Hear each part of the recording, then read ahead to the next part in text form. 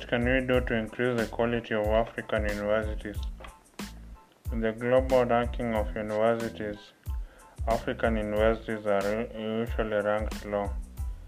The best ranked university in Africa is the University of Cape Town at position 250. So in 250 best universities in the world, there is no African university that features among those 250. So what could be the problem?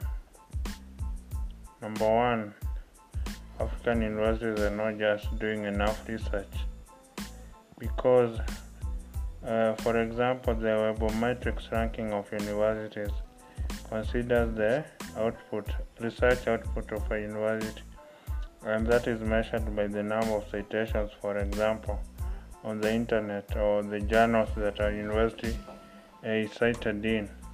So I find African universities really are low on research. And then it's about attracting top quality students and faculty from around the world. And because African universities are resource and cash strapped, they rely on government funds, but because of the structural adjustment programs of the World Bank, they advise that higher education should not be a priority for African countries. So African countries should only focus on basic, primary and secondary education. So this is how universities, African governments got to divest from investing in universities, and so the funds for research have been getting low and low by the day, and the African governments have to make a call between feeding hungry populations or funding Ivory Tower research whose results may not be visible 20 years into the future, until 20 years into the future. So what African governments have done is to decide to feed the hungry population first, and then so these African researchers are forced to rely on international donors, but they are also usually back on the queue because international donors like the Ford Foundation, Bill and Melinda Gates Foundation, they have a long list of applicants for their research funds. And what's more, they also have their own issues, they have their own motive for funding a research. So they will only fund research which aligns with their goals, and some of it is not so good. So you find we really must increase research funding to African universities to at least 3% of the national budget. Recently, Japan set aside $70 billion for research into its 100 top universities. Imagine that, $70 billion, because Japanese universities are not ranked as high as the American universities. So Japan has figured out that if it invests more on research, its universities are probably going to be more globally competitive than the American universities. So for African universities then, it is lack of research. We've resorted to mainly teaching and even the skills are not that acquired at university. You find employers are complaining that the issue in Africa, as elsewhere in the world, isn't just a lack of jobs, but also a lack of skills to fill those jobs. So then that's why some companies have resorted to management and graduate trainee programs to try and upgrade the skills of these fresh graduates from universities. So, but what's important is that universities, the issue of quality even or high standard isn't about the buildings in the university. A Nigerian academic argues that a great university isn't defined by the beautiful campuses or picturesque manicured lawns. It is defined by the interaction of the brightest minds from across different experiences who come and share experiences. And in fact, in a great university, you learn more from your peers than you learn from your professors, however Nobel-winning they may be. So then African universities need to cross-fertilize the ideas, both in terms of students, and so that the best students, for example, in Nigeria can study in Kenya, and the best students in Uganda can study in Botswana. So that cross-fertilization of ideas between students is what will make for an enriching experience. So then that's what we need for African universities to excel. And the Nigerian academic argues that, for instance, the Cavendish Laboratory at the University of Cambridge isn't that much of an imposing building, yet it gave us the DNA by Crick and Watson in 1959. So you can see just a small building, a small below the radar building, giving us the DNA.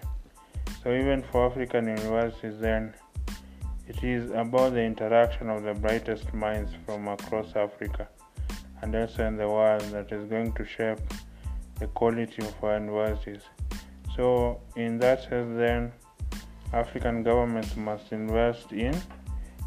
fund scholarships so that the best students in Africa can be coalesced around, say, 20 universities, top-notch African universities, and then we will see inventions and innovations like we've never seen before.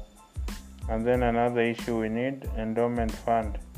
An endowment fund is simply a principal amount which is a perpetual one. So you only use the interest while maintaining the principal amount. That principal amount could be increased marginally to offset inflation. So that's how an endowment fund works. And practically very few African universities have endowment funds. It's only about University of Cape Town has an endowment fund of $250 million. Compare that with the Harvard endowment fund of $41 billion. That's 300 times less than the Harvard endowment fund. So how are they supposed to compete for students and talent and faculty across the world? So we could tap into African universities could tap into the alumni, although the relationship between the African alumni and the university is not as strong as the American alumni and the universities. So this is another issue that bothers me. But so when we tap into alumni funding and then government to increase funding for universities and disregard the World Bank advice that higher education does not benefit Africa, and so we invest only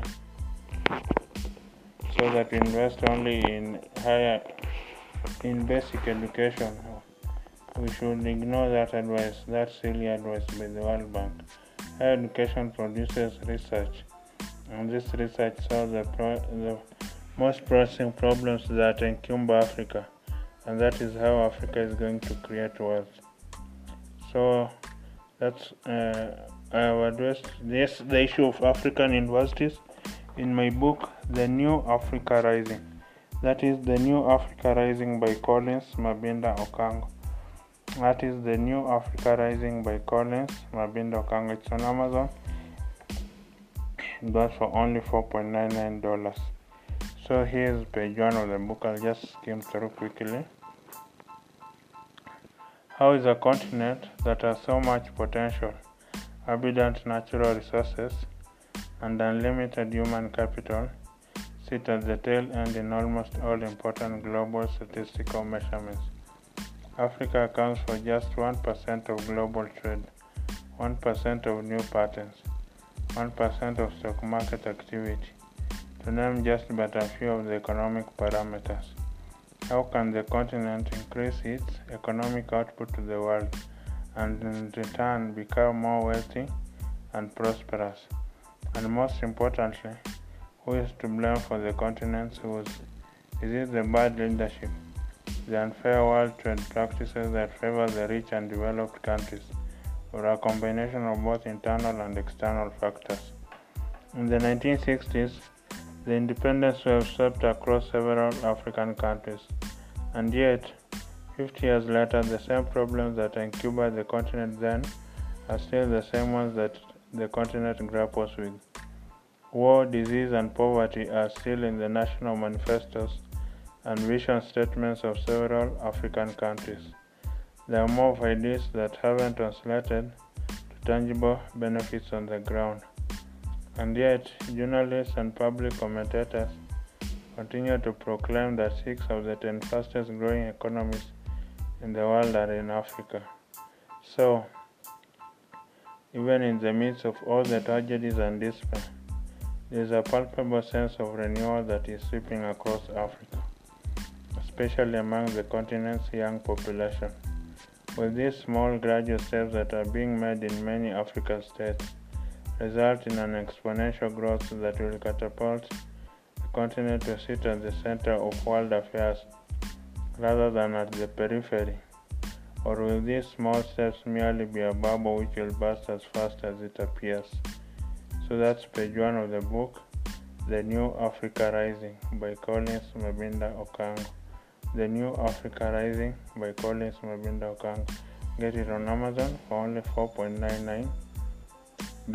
So you can find also this discussion on www.mabinda.com. www.mabinda.com. Mabinda is MABINDA. MABINDA. That is www.mabinda.com. Thank you.